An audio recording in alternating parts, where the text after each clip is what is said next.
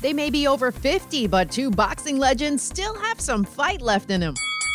I'm Lisa Mateo. Here's what's trending. Mike Tyson debuted the trailer for his exhibition fight against Roy Jones Jr. on Instagram. We're not born to be humble.